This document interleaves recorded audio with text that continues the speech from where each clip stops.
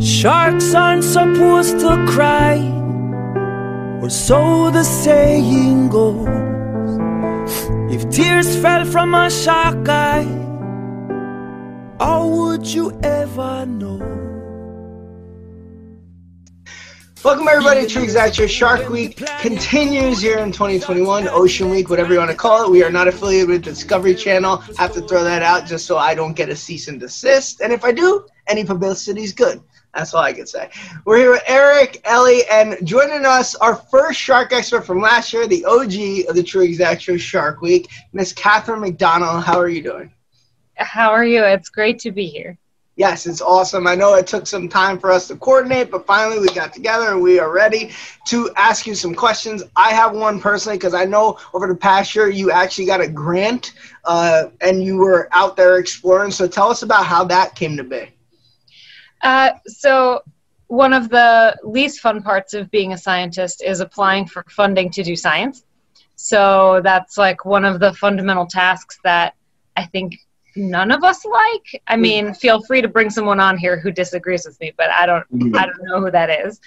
But I feel very fortunate that Nat Geo funded some of our research on shark nursery areas this year. So it's been really cool and exciting to get to work with them to start ramping up some of the work we're doing, putting acoustic tags in juvenile sharks to look at how they use habitat and how that changes as they age. So basically, they start out in a smaller area and then get braver and expand outward as they're a little bit bigger and a little bit less afraid of being eaten. Nice. So now excuse my, ignorance on the subject. Yeah, we'll go with that. Yeah, that's pretty solid. A shark nursery, what exactly is it? Yeah, so sort of in the same way that we would think of kids as at different developmental stages needing different things. So preschool is different in location and in what you're doing than high school. Sharks, when they're small babies, often have specific habitats that they rely on. For a lot of species, those are mangroves or sometimes seagrass beds, places that tend to be a little bit more shallow and are less likely to also host the big sharks that might like to make a meal out of a small shark. So how do you get these smaller sharks? Do you go out there and catch them? Like, how do you know where the smaller ones are? So a lot of science is, I'm not going to say the word, but effing around and finding out. We're very PG on this show. I don't know what youths are listening to you. You're right. Go on. Not many people are, so. Same. But so some of it is just looking at the characteristics of a location and saying, well, hey, this looks like some pretty good habitat. Let's put some hooks in the water and see what happens. And for us, for nursery areas, those are mostly smaller hooks, right? We use scientific long lines with fairly small hooks that are designed to hopefully target and catch those younger, smaller-bodied sharks to get a sense of what habitat is important to them. For a lot of big sharks that make long-range migrations, like tiger sharks, like great hammerheads, if when they're young, they're really attached to a particular location, one of the best ways you can protect them is by protecting those important places. Because it's very difficult to protect, as an adult, sharks that might travel thousands of miles and cross many international boundaries. Cool. Now, when you got the grant, sorry, Eric, when you got the grant, did you have to present all that, like in a paper? Like, this is what we want to do. This is, okay.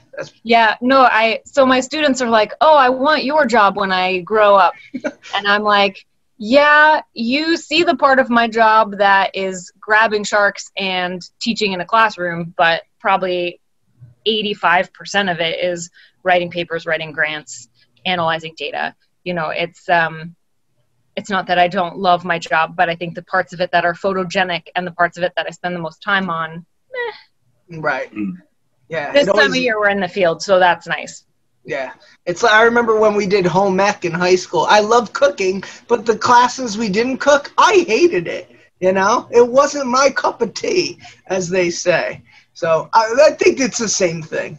Right? The same exact thing. I was gonna ask, is there like an age or a size if the shark is too young where you have to throw him back?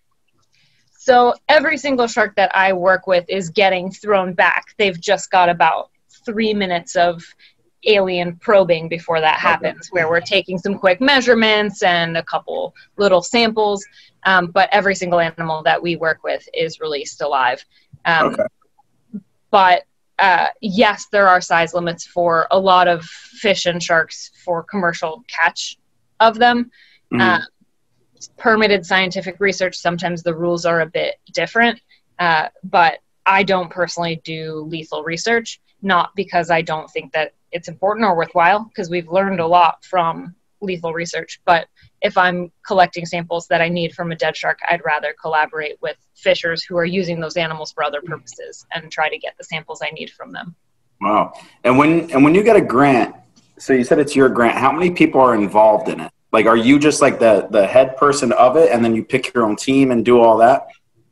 It varies a lot. So people don't necessarily realize this because it's not, I mean, I can't believe you guys are asking me about grant making. Like, who's really dying to know about the inner workings? I am, honestly. I'm used to jabronis for whatever reason. I have actual shark-related questions. I have shark questions, just so you're aware. I have to say, Eric, 2 of your best questions ever, by the way. Thank you. And I have another one. I'm just gearing them up. Go ahead. But what I would say is, you know, in the media, you're like, oh, this scientist made this discovery. But science is always a team sport. So there are some grants that I'm what scientists generally call the PI on, the principal investigator, which usually means that I'm the main point person on that grant. And even if I'm not doing all the work myself, I'm like organizing the rest of the team. And then there are other grants where I'm a kind of backup player and somebody else is leading the team. And then they're saying, hey, Catherine, can you come in and look at this particular aspect of the data, or can you write this part of the paper? And I'm just helping out.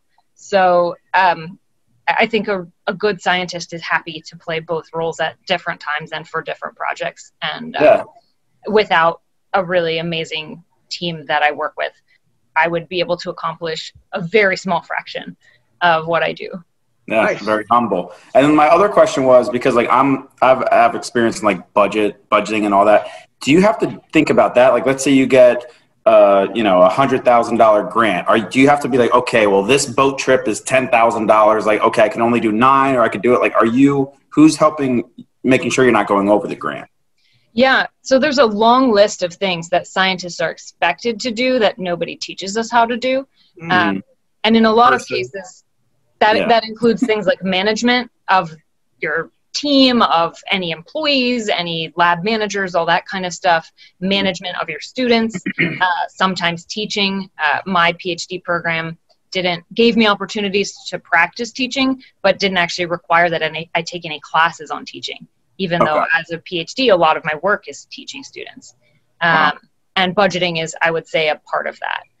The good news, bad news for us is that in general, granting agencies are giving you a set amount, and that's the money that you have. And if you screw it up, that's a problem for you to solve. So you don't have the kind of overages that you might in a corporation where, oh crap, we screwed up and we're spending, half again as much money as we intended to. You just run out of money, and then you have to, either alter your goals in a way that lets you complete the grant with what you have done already, or be really awkward and embarrassed with your granting agency. Thankfully, this one has not happened to me yet. Yeah. And are they all connected? Because like, let's say you have this great idea for a grant and unforeseen circumstances, maybe you blew over your budget, or they said, all right, you're not getting any more money. Here you go. And you're like, I can't do anything with this. So it's kind of lost. Does that kind of tarnish the scientist's reputation for other grants? Is there like a community, or can you just go to like TD Bank, shut your card down, so you go to Wells Fargo? I would say it's probably somewhere in between. Like, they're not necessarily directly coordinating, at least as far as I know. But your reputation in general is going to affect your chances, your scientific reputation. And so if you are kind of establishing yourself as a person who talks big and doesn't deliver, that may not catch up with you immediately, but it's probably going to catch up with you at some point. Yeah. We'll get to Ellie. You asked the first shark question. I just quickly have to say, if I was a budget manager, $100,000, I would blow it immediately. I would buy like a golden rod, like a golden fishing pole. Just buy a bunch of food. Shut up. Right. You buy a bunch of food. A golden shark chain for $100,000. I can't write much about this. A singing rubber fish. It doesn't float. We know that. It doesn't float, so. Yeah, go on. Most of them, you're submitting a budget in advance before they give you the money. Oh. So you'd have, I encourage you to submit a golden shark chain research budget, but there's some expectation that you're going to spend it more or less how you said you're going to spend it. I want to see how fast I get robbed. That's my research. All right, Ellie, that's going to be more of like a sociology experiment, but that's okay. We'll do both. Ellie, go on. Do some sharks. Okay, so I don't know, maybe if this is your realm, but why do some sharks live birth and some are, egg birth or whatever? How come some sharks do that? Is that like a evolutionary thing? Is that more advantageous for certain species of sharks to do that? Or, because some of them have to like come out and get out and go. Some of the pups, they fight in the womb and whichever one lives is the one that gets born. It's the shark eat shark world out there, pun intended. But yeah, is there any reason why certain species do live birth and certain species don't? Or is it that's just how it is for them? Yeah, it's a great question. So my answer is going to be annoying because I'm a scientist, so sorry. But no, I'm a science person too, so go for it. Annoying. I didn't even know there was two separate birthing things with sharks. So go on. We've got at least three, right? Okay. We've got viviparity, right? You're giving birth to live young that are attached to mom by an umbilical cord and a placenta. You've got aplacental viviparity, which used to be called ovoviviparity, and that's where mom the one. Laying eggs into her own uteri, and they're hatching there, and the pups are developing inside, but they're not directly connected to mom. And you've got fully egg-laying species where they're laying an egg out in the wild and leaving it to do what it does and hope for the best. And I think that the like simplest answer here is that you can think about the process of evolution as the process of solving problems to optimize for your circumstances, right? And sharks have been around for more than 400 million years. They've had a lot of time to experiment and to arrive at all of these different solutions. And so you see this incredible diversity in sharks and in their relatives that I think has to do with having had a lot of time to get it right in a lot of different environments and in a lot of different ways. So for each of those species, what they're doing is, what evolution has determined is most successful and works best for them. But, it depends on a whole range of habitat and evolutionary lineage and all that kind of stuff. But I agree with you that shark reproduction is one of the coolest topics.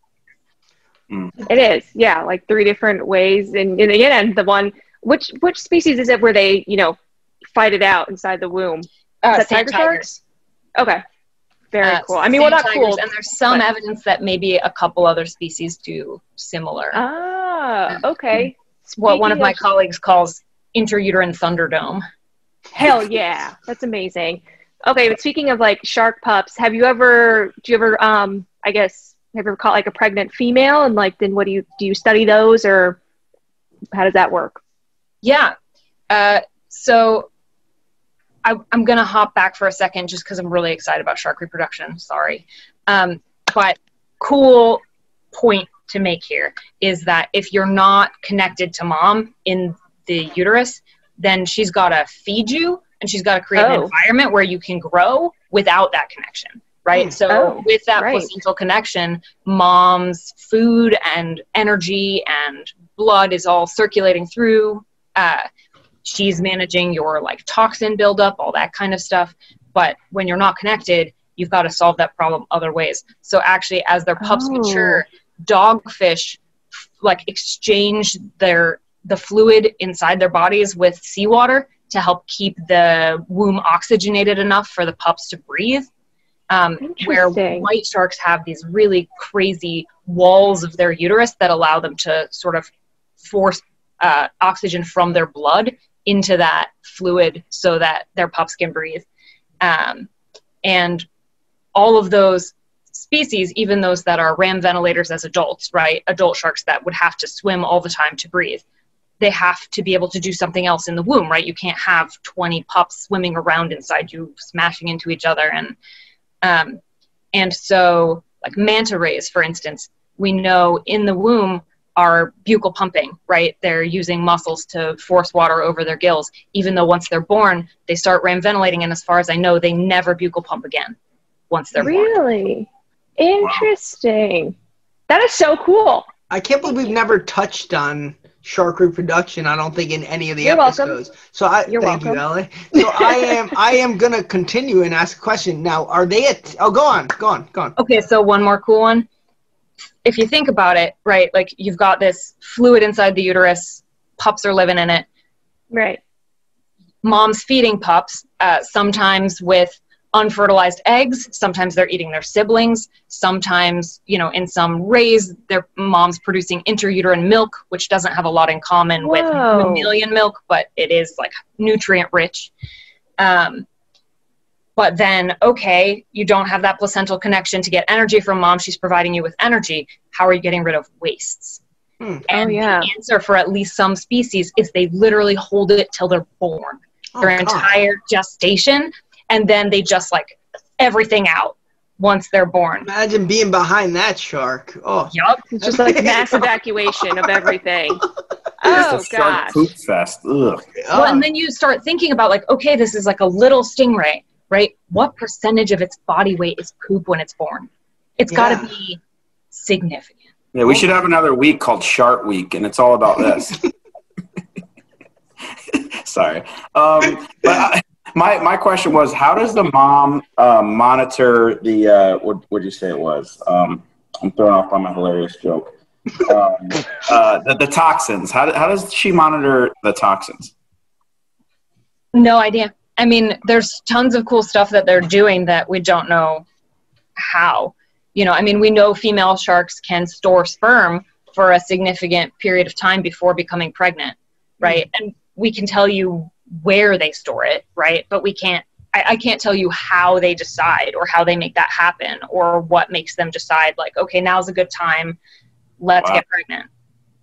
Now, are they connected to their newborns or they don't care? You know how like lion cubs will like protect theirs? Like, are they altricial? They don't care at all. They're just... So some, you know, if you're an egg layer, right, you're trying to find a good spot for your egg.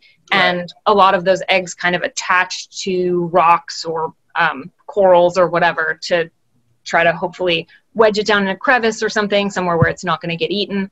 So that's some parental care. But really, the big favor a mother shark does her pups is when she's giving birth, she secretes hormones that suppress her appetite so that she's not tempted. So but like eat her kids, basically. Yeah, but that's really it. For most shark species, mom gives birth and then she's off doing her own thing.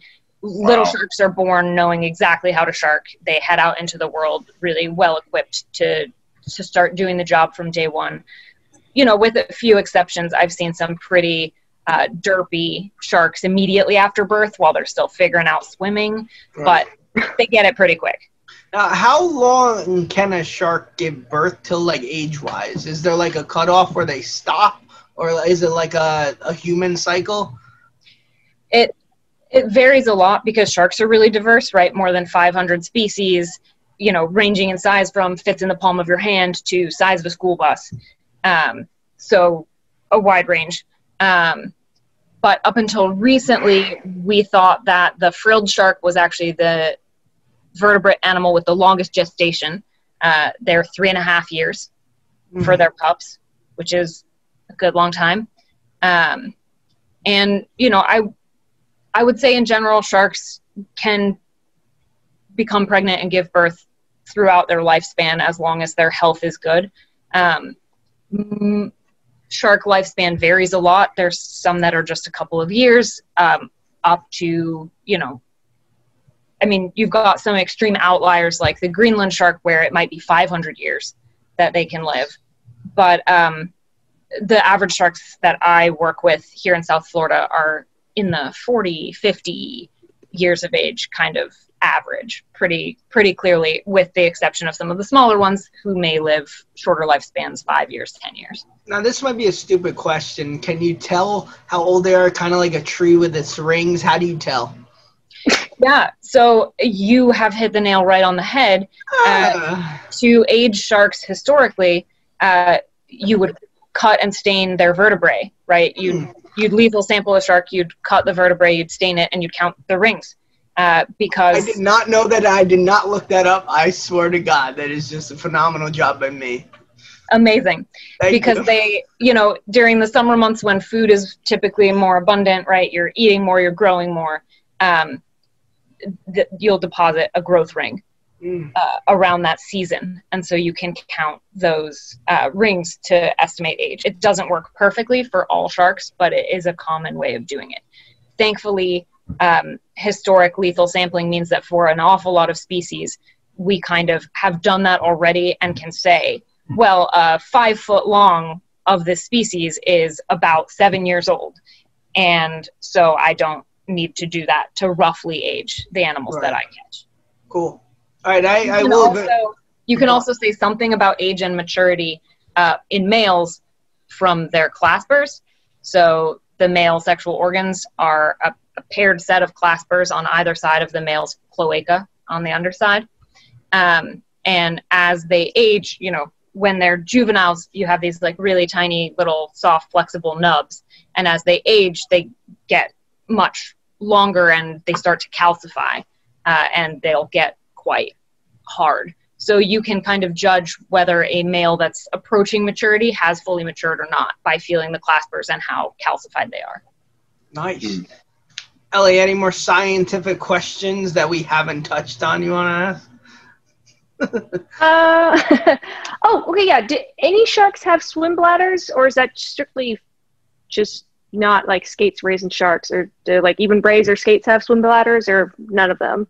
Yeah, no, swim bladders are pretty much a teleost thing, a bony fish thing. It's a very helpful adaptation, but sharks have tried to kind of come at the same problem with those big oil-rich livers that reduce how much they weigh. I mean, and they're fortunate too, cartilage is lighter than bone, so pound for pound, they tend to be a little bit lighter. The only shark I'm aware of that's able to kind of hang motionless in the water and do that negative buoyancy thing is the sand tiger, and they do it by swallowing air into the stomach rather than having a swim bladder. So what exactly is a swim bladder? Sorry. Great question.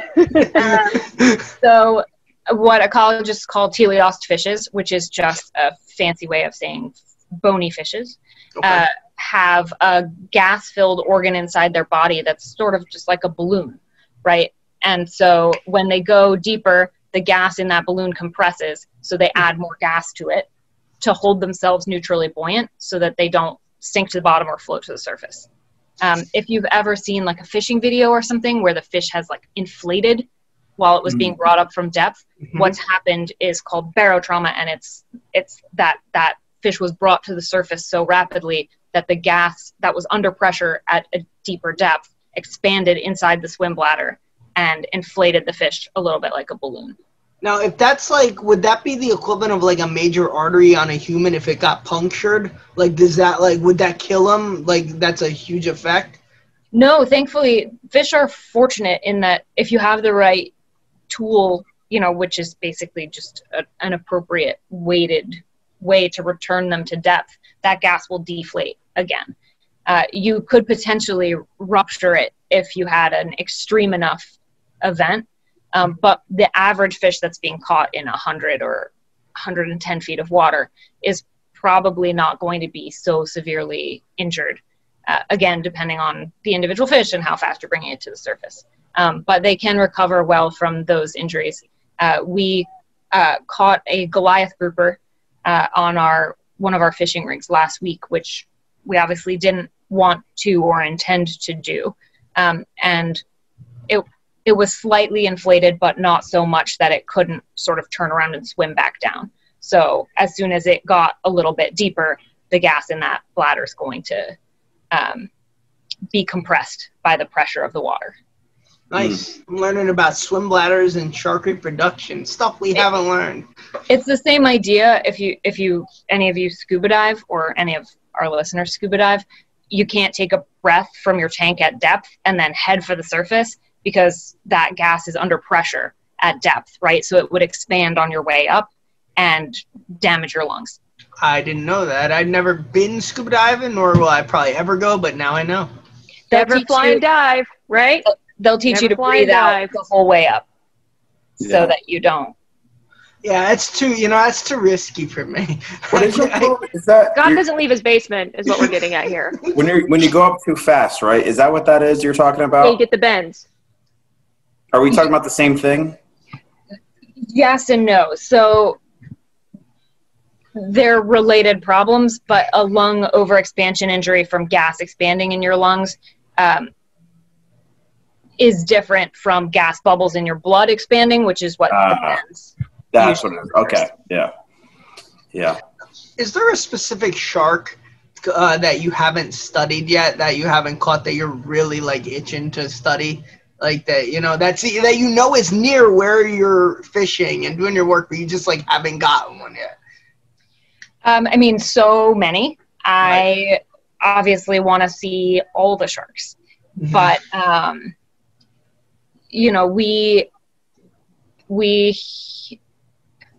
they caught or reported a cookie cutter down in Key West a couple weeks ago. I would love to see one of those. They're never going to take my baits or my hooks. Those little round mouths are not made for what I'm fishing with, but that's one that I would really love to see someday. We get reports of tons of cool stuff that we just don't tend to catch. In more than 10 years working in South Florida, I've caught a great white one time. So, thanks to OSearch and their satellite tagging and, their public information tools, we can be like, oh yeah, there are great whites around here, but they don't really come inshore to where we mostly fish. And my gear is made to target smaller than that animals. You got to get in touch with Paul Clerkin. He does all those cookie cutter shark and ghost shark things on Alien Sharks. We've had him on like 3 times. I've actually been trying to get him to name a shark after me for a year, and he really hasn't even budged. So Not receptive. Yeah. It doesn't make sense. I even wore a sweater with my face on it one episode, so like maybe you could see like what it would represent, Yeah, True a serial sex, killer. deep sea shark. Thank you. Say it again. Exactly. Serial killer. No, Catherine, can you say that again just because No, don't do it. awesome? Don't do it. Don't do it. Don't do it. Please? Don't do it. No, she's a true exact deep sea shark. No, she didn't. It absolutely is beautiful. I do have other questions. I'll pass it to someone though if you guys have any. Go ahead, Scott. Yes. Oh, you want to go, Eric? No, I said go ahead. Okay. Okay. So I know you're in South Florida. The sharks behave differently depending upon where they are in the world, like Atlantic versus Pacific, Southern Hemisphere versus Northern Hemisphere. I mean, obviously, like the Greenland shark and, Pacific sleeper shark are going to move slower because they're in super cold water and, all that stuff. But our behavior patterns and like eating patterns, like, with whales, they have like different ways of hunting depending upon where they are in the world. So just wondering if shark behavior was like that too, was kind of regional or geographical based. Yeah, West Coast sharks are real chill. Northeast sharks are just real uptight. Sorry, keep going. Really aggressive. Yeah, real just aggressive, rude. mad. Yeah, Rude. sorry. Yeah. I'm talking about people here. I don't know of like definitive science that would say like this population of the same species behaves differently in a different place. You'd see some, local adaptations, if that makes sense. Sure, Places where of course. like resources are better, or right. But not that I know of, is the short answer. Okay. With the longer answer kind of being that there's a lot that we know about behavior that relates to environment and life history characteristics, and so we can like identify some general trends. Deep sea species tend to be long-lived with very slow metabolisms. Cold water species tend to be on average a bit faster, more powerful than warmer water species, in part at least because they need to deal with colder waters, and they have access to sometimes higher fat diets, seals, whales, Sure. Dolphins. Most of the sharks that I catch are, fish eaters. So Right. We definitely do see regional differences in that way. Sure. Okay, but it's not like significant. Like I'm sure you've heard about those orcas in South America that beach themselves to hunt, and they're the only pod of orcas in the world that do that. So just wondering if sharks were on that level. But the the adaptations to your environment, that makes sense. Like we hunt this way because it's easier to feed on these fish over here with like the great kelp forest we have over here in the Pacific. So I mean, makes a and lot of there's sense. full research that shows that sharks can learn from watching each other, right? Oh wow. So I would expect that if one shark came up with a cool hunting strategy, or, even when we think about fishermen who have like great fishing spots who say the sharks show up here to eat my food, like some part of that is learning from each other, learning from past experience, and saying like, oh, hey, this place is a good place to get a free meal. That's why you'll find them around bait tables. That's why you'll find them around popular fishing spots. Wow. Cool. Now, what's the main cause for no, actually I have another question. Is there any evolutionary thing you guys have found the past 10 years, 20 years in sharks that like is very like mind-blowing that they evolved from doing? Is there any specific thing? I mean, sharks blow my mind like every day. Right, but like, oh wow, in the past 20 years they actually grew this or learned this. Is there anything or no? I mean, they don't change that fast. Sharks of today are pretty similar to sharks of a few hundred years ago, a 1,000 years ago. Evolution is definitely like a long time scale thing. I think we see some sharks changing their behavior in response to changes that we're creating. So animals that might historically have specialized, right? There's pretty strong evidence that tiger shark teeth evolved in part to take them right through turtle shells. Oh.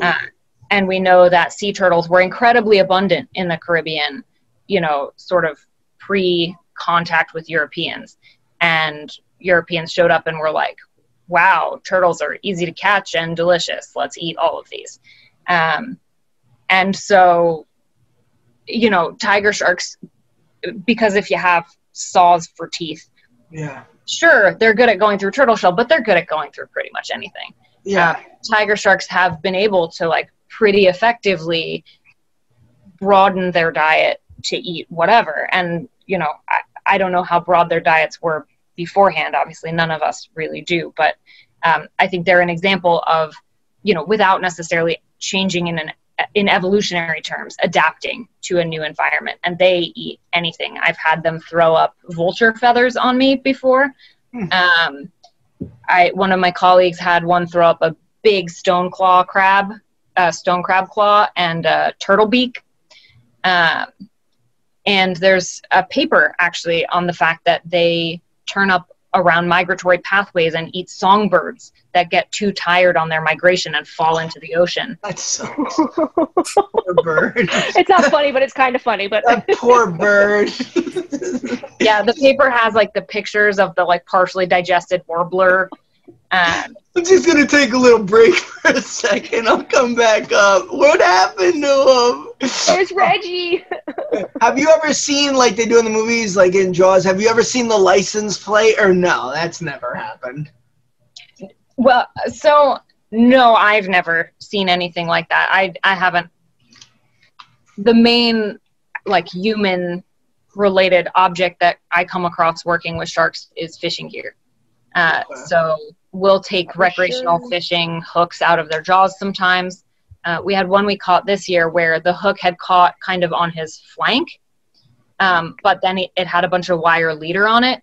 And every time he moved his tail, the wire leader had like cut into his tail, and it had sawed about a third of the way through his upper tail.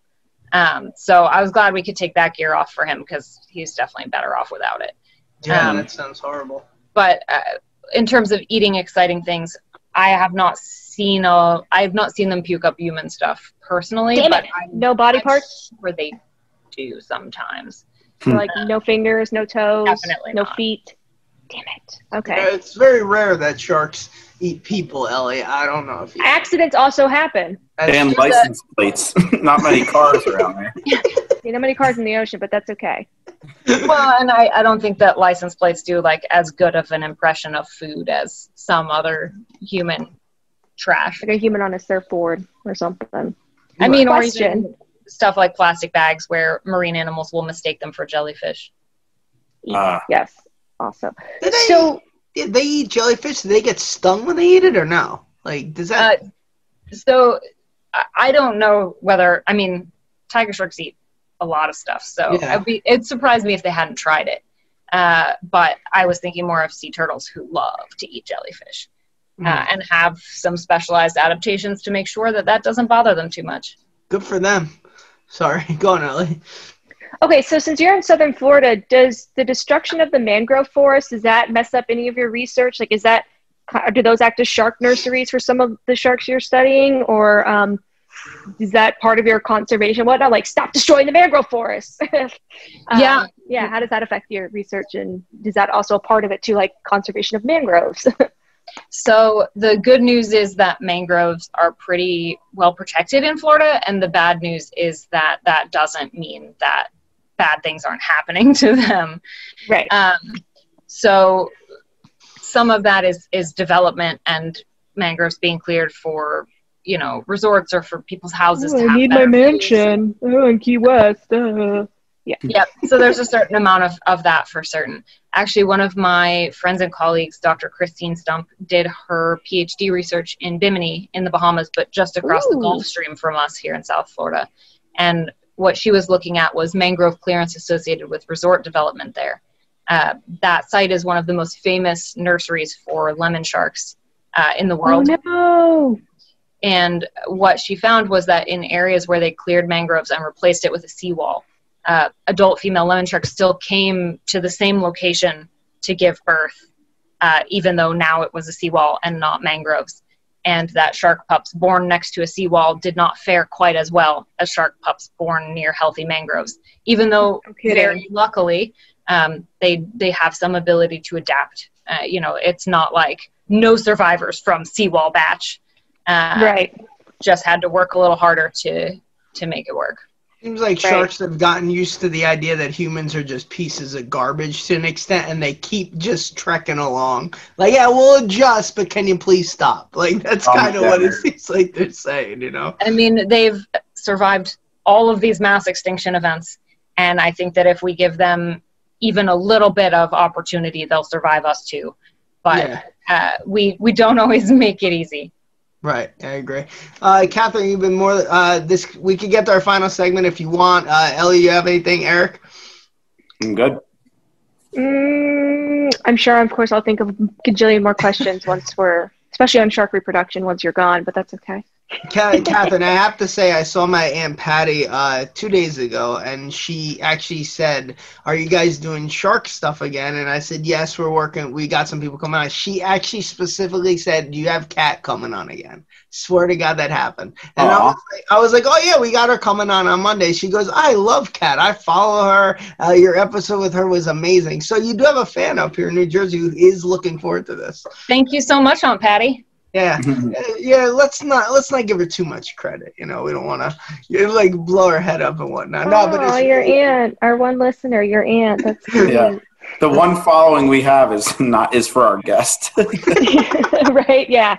Doesn't even care about any of us. No. All right. So, Catherine, last time we did this gun to your head segment, I was the winner. There's no pressure. We actually cut it down from 5 questions to 2. So it's 2 questions each. So, you know, people have 2 questions. I've been working on this all day. I like my chances. So you know how it works. 2 questions each, little wordplay involved. You pick a winner at the end. So I will start this. Okay. Would you rather be mayor for 1 year where you live, or only listen to John Mayer for a year? Oh. Question. Yeah. Those sound terrible. I'm gonna have a tough year as the mayor of Miami, but I'm gonna do my best. All right. Gotcha. Citizens deserve my care. All right. Jeez, Treat him like your Sharks. I didn't Treat know him like people your Sharks. didn't like John Madden. I mean, I think he's okay, but all right, to each his own. He's great. Eric? Nothing but the same music for a year. Yeah, but I mean, he has a lot of songs. I mean, So It's one big exhale. I only know, I think, 2. So I was envisioning having to listen to just those. 2 songs. Gotcha. If you Good could choice change- then. Solid If you choice. could change one of these to quarterly, every quarter, what would it be? Shark Week or celebrating your birthday? We came to play tonight, Catherine.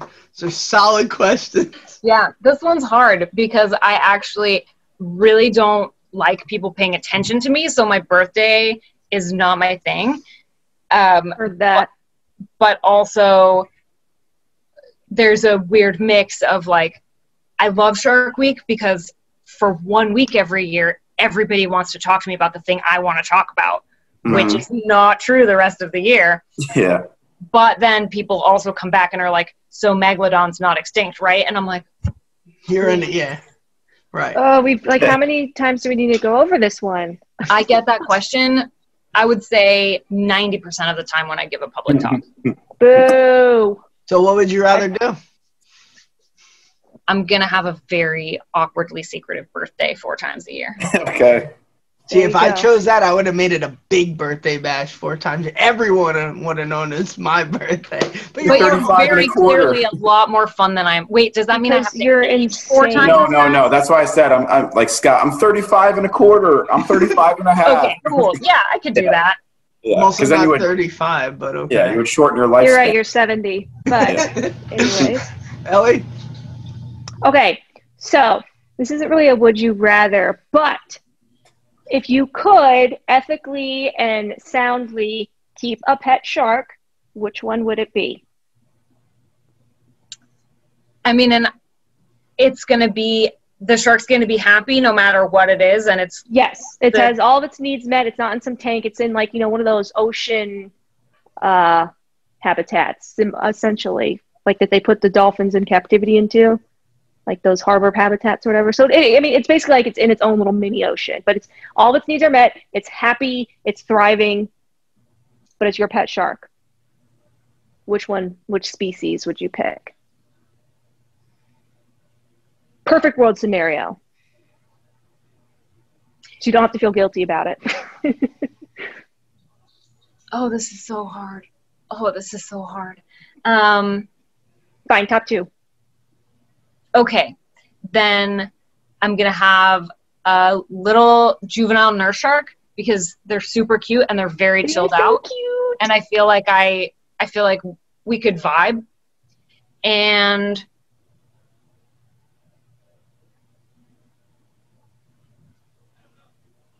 I don't know because, part of me is like tiny Mako and then they're like a buddy team, right?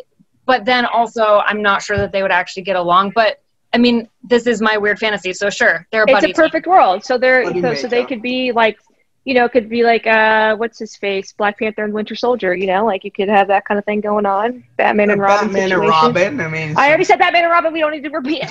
I got it. Yeah, nobody saw it coming, but they're best friends now. all right. Yeah, absolutely. Here we go.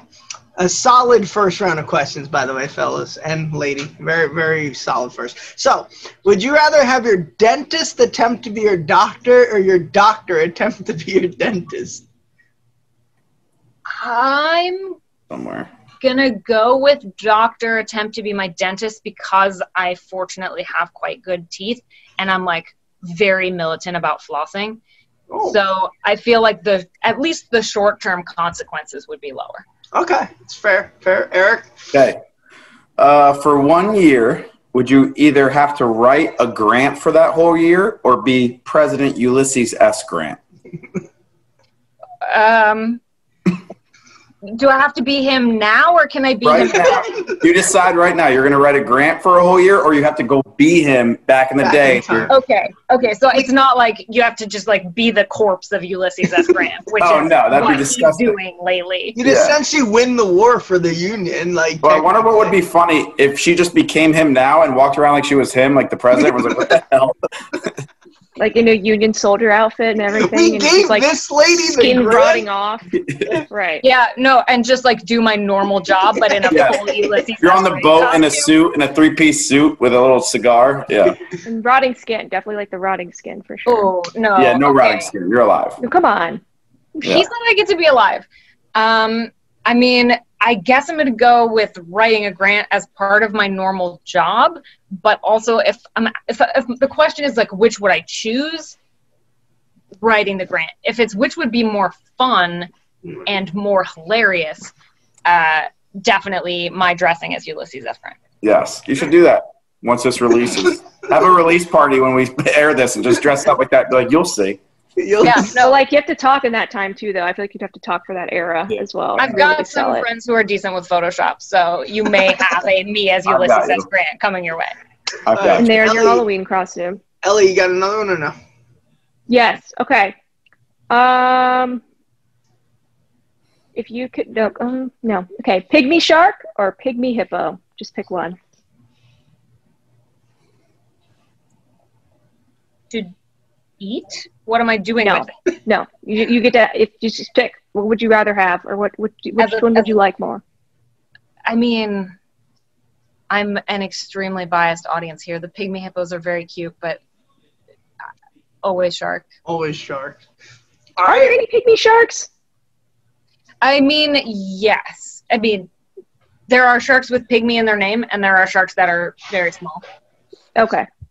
Okay. All right, Catherine. Now this was a solid round, so you have to pick your favorite question. I'm so sorry, but it's going to Eric because Ulysses S. Grant. Crap. Oh, Yeah. that's so annoying because I thought I had that. Now, what we also like to do in the past year since you've come on, we like to shame people. So we need you to pick your least favorite question so we can make fun of the person. It could be mine, too. You could give it to Eric, and he could have like a Razzie Award plus an Oscar. So No way. My other one was good. I didn't have any questions that I disliked, but I will go with, I think the most difficult was which two sharks do I get to keep as a pet? Okay, Like that's fair the enough. hardest one to answer. But it's not a bad question. all right, that's fair. That's Ellie's first technical L, even though she'll combat it and she won't. I've definitely won like 4. So She's right to combat it. Say, yeah. She always talks about her wins, never her losses. See, I talk about Hashtag my Team Ellie. losses. They're sticking together. I know it is. Catherine, where can we catch your stuff? Once again, thanks for coming on. Plug your Instagram, your field school, anything you want. Yeah, so you can find me on Instagram and on Twitter at Dr. Catmac. There's a space between Dr. and Catmac on one of them because the other one was taken. I think it's on Twitter. But I think if you search for Dr. Catherine McDonald, you will not have a hard time finding me. And you should also follow Field School if you want to keep up with what I'm doing, which is the marine science field training organization that I co-founded, and that's who I'm in the field with all summer long. Nice. Thank you very much again for coming on. I will actually say friend of the show and the True Exact Radio shark expert. You just, yeah. resident it's shark expert. Resident shark expert. See, Ellie, She's that's a friend, then she's resident. Ellie's smarter than us, so that's why she's on the show. She's a Thank little you guys so much for having me back, and thanks Aunt Patty for helping convince them that they better bring me back. All right. And also, just for the record, we don't only have shark experts on for this. We will gladly talk to you in October, November if you have anything new going on. So keep in touch.